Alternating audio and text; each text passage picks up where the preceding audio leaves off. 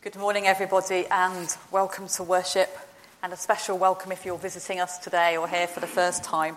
We hope you will feel welcome, not be too freaked by any strange things we might do, but you'll all stay and enjoy a cup of tea or coffee with us after the service. The service includes communion, and all are welcome to participate as fully as you wish. Our call to worship is Psalm 15. Who can live in your tent, Lord? Who can dwell on your holy mountain? The person who lives free of blame, who does what is right and speaks the truth sincerely, who does no damage with their talk, does no harm to a friend, doesn't insult a neighbour. Someone who doesn't lend money with interest, who won't accept a bribe against any innocent person. Someone who keeps their promise even when it hurts. Whoever does these things will never, ever stumble. And now let's come to God in prayer. Let us pray together. Loving God, as we come to you now in prayer, we begin in gratitude. Gratitude for the privilege of living in a nation with stable government and an excellent infrastructure. Gratitude for access to high-quality education and unrivalled healthcare. Gratitude for the abundance of food from which to select our meals.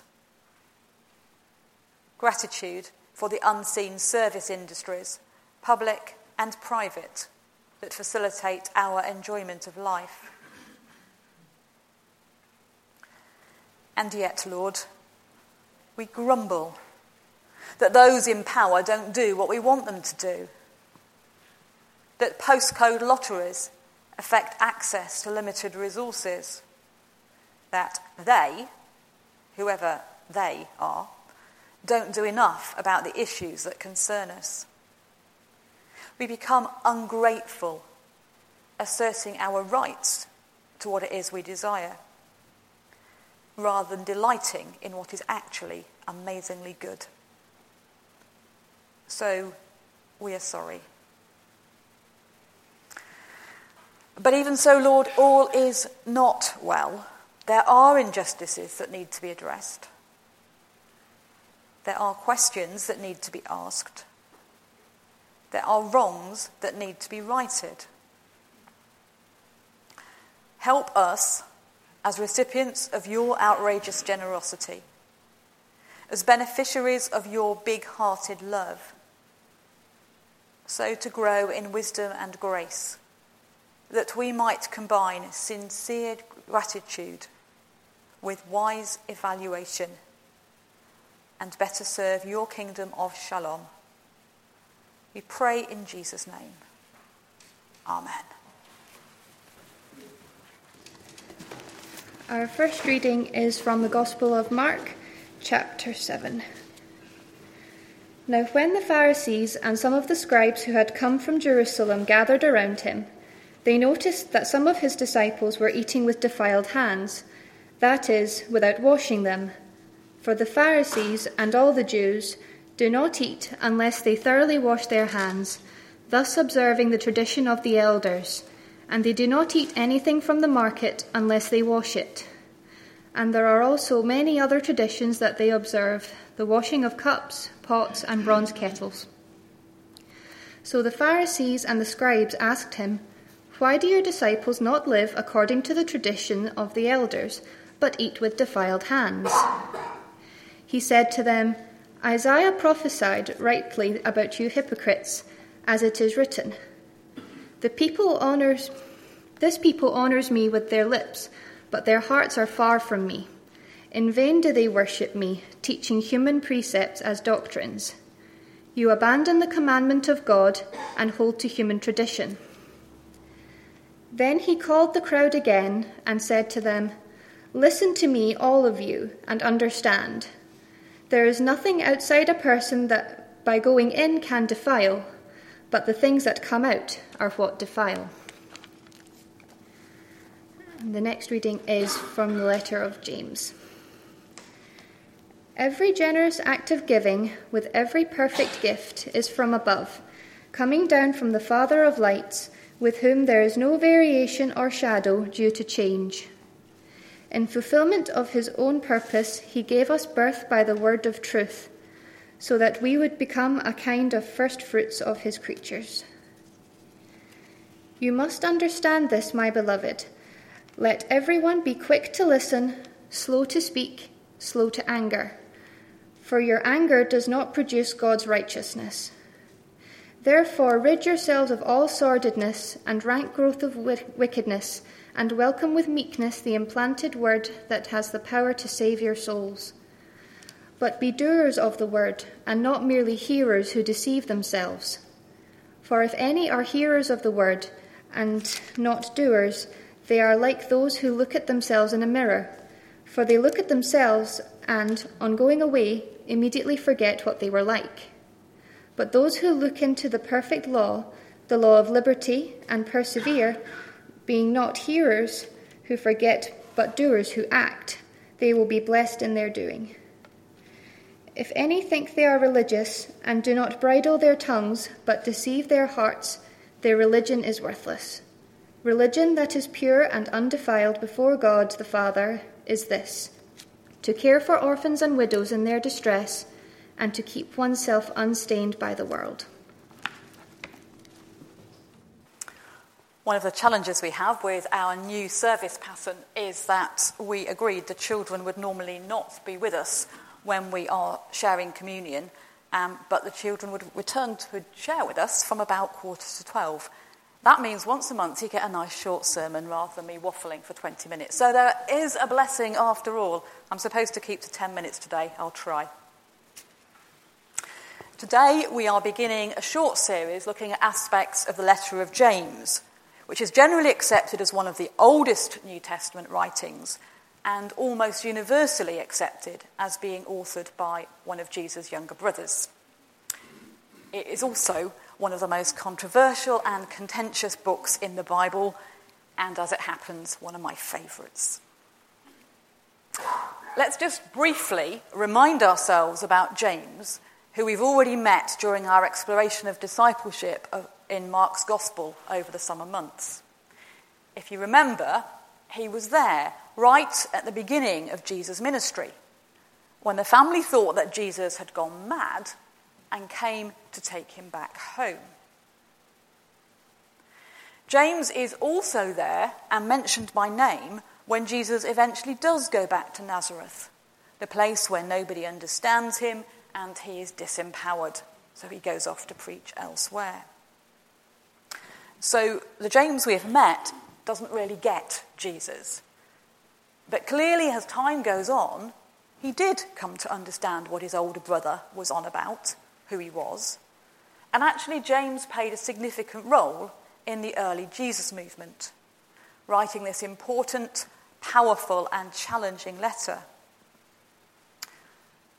I wonder if actually James is there in the background of all the gospel stories.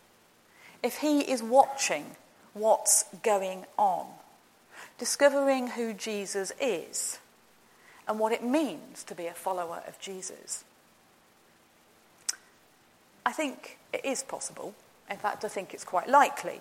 And if so, he will have seen for himself how Jesus found himself increasingly in conflict with the religious authorities of his day, as in fact happened in the passage we just heard read, where there is a complex and actually, if you look at it, potentially quite contradictory exchange about aspects of divine law. Jesus tells the Pharisees off for their traditions, but he also says that the food laws don't matter anymore. But he also says that the law doesn't change. So it's a complicated passage. And James will have seen that kind of thing going on and thought about it and wondered just what it meant to be a follower of his brother. As we consider what James has to say, we bear in mind that encounter in Mark 7 and need to ask ourselves honestly where we stand as we do so.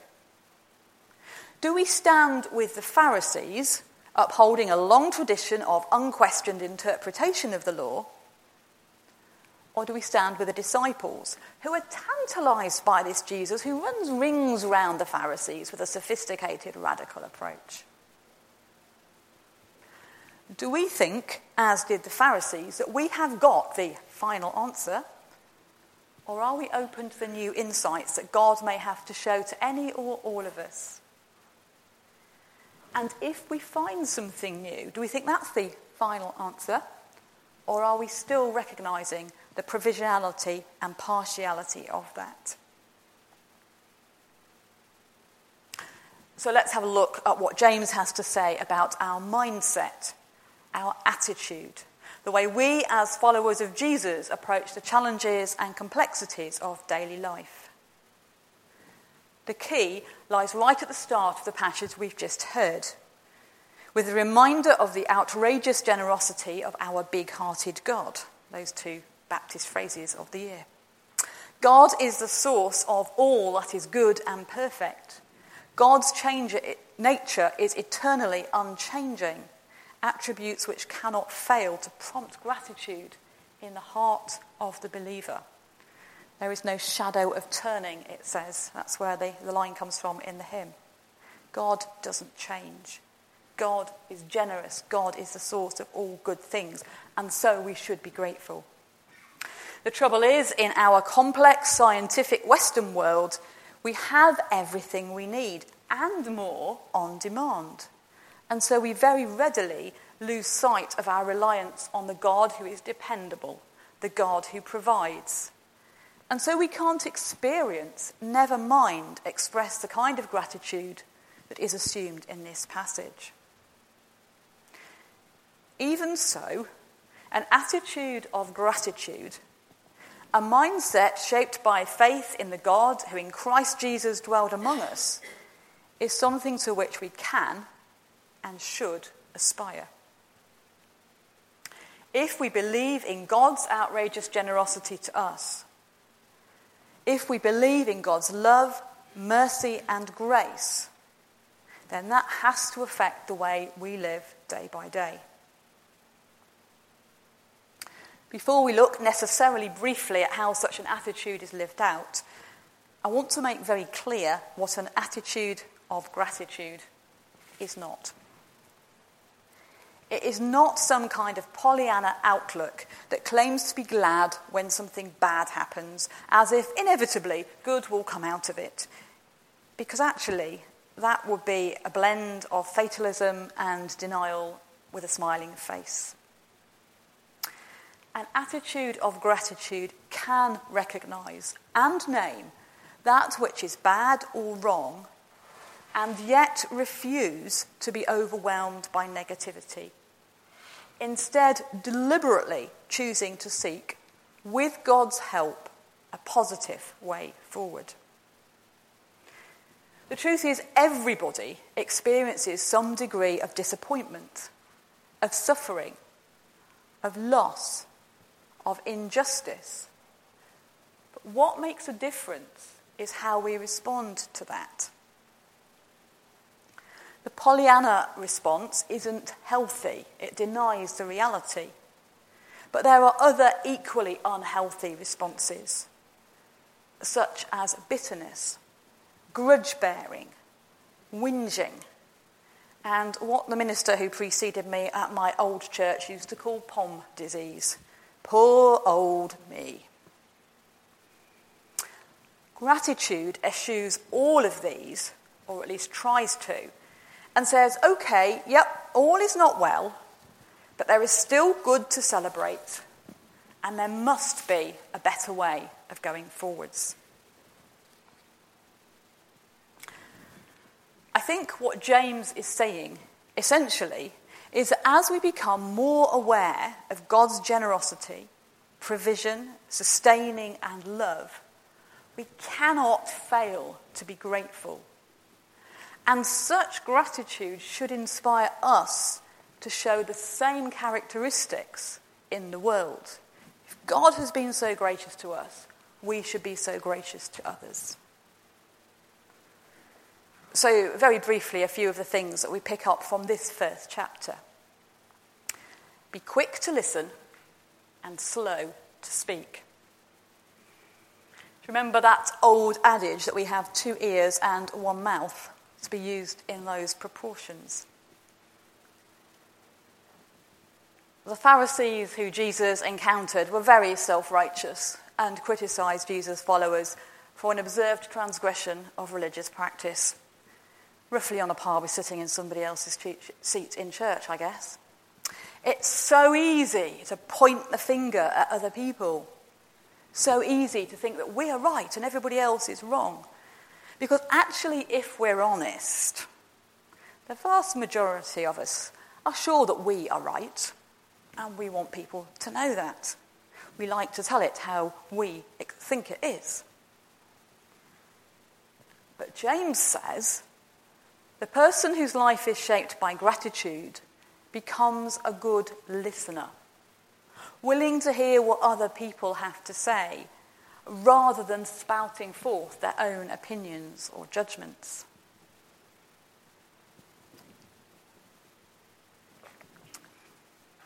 Next, the law of God is about liberation, about freedom, not about control. Spend time studying it properly. Don't pick and choose verses to clobber other people with. And don't just accept without question what the Pharisees of your own day tell you. That's kind of what James is saying here. Don't be a hypocrite with clean hands and a filthy heart, reveling in pointing out the failings of others, but actually see yourself reflected in the mirror of God's truth and let that transform your attitude and your lifestyle. The person who is driven by gratitude becomes more and more aware of God's mercy and grace in their own life. And inevitably, that flows out in the way they relate to other people. And then there's an almost throwaway line at the end of the chapter.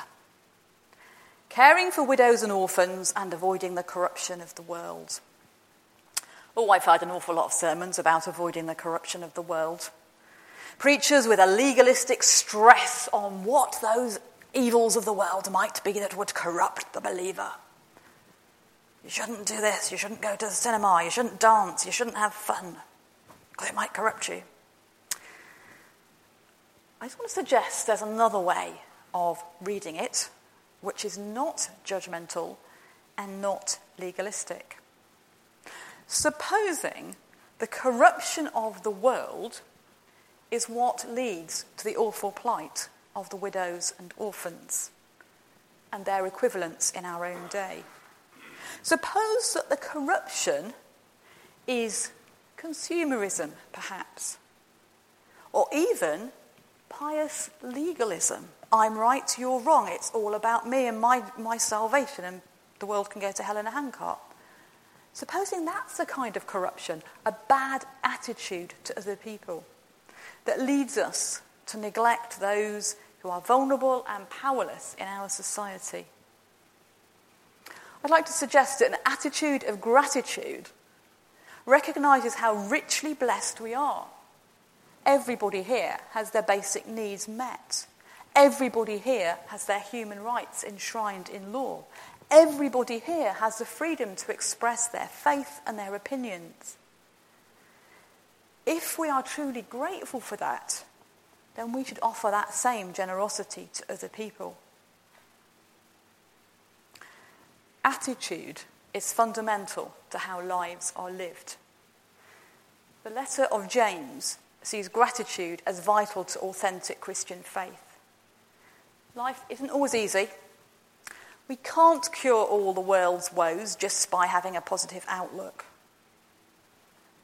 But we do have a choice in how we live, how we handle what comes our way. So is gratitude to God one of the prime motivators in our lives?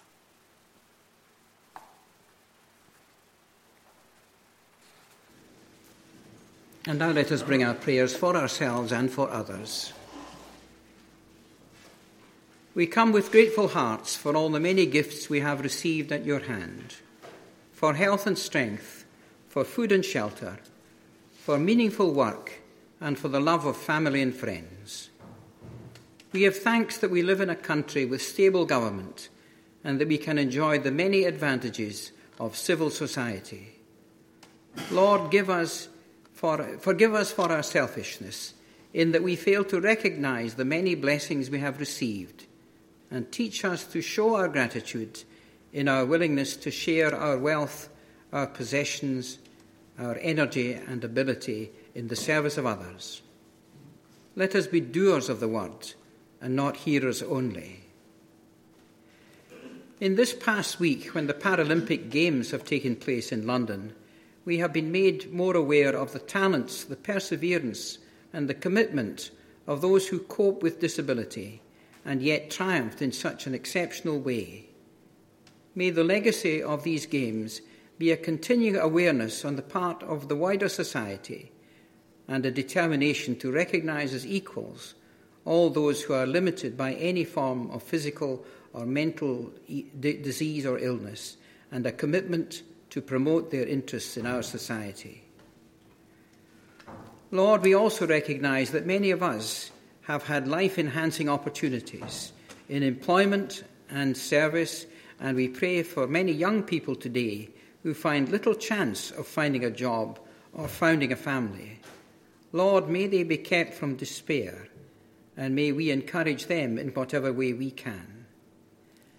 At this, the beginning of the Church's new season of work, we pray for students coming to the city, that they may be welcomed by all of us.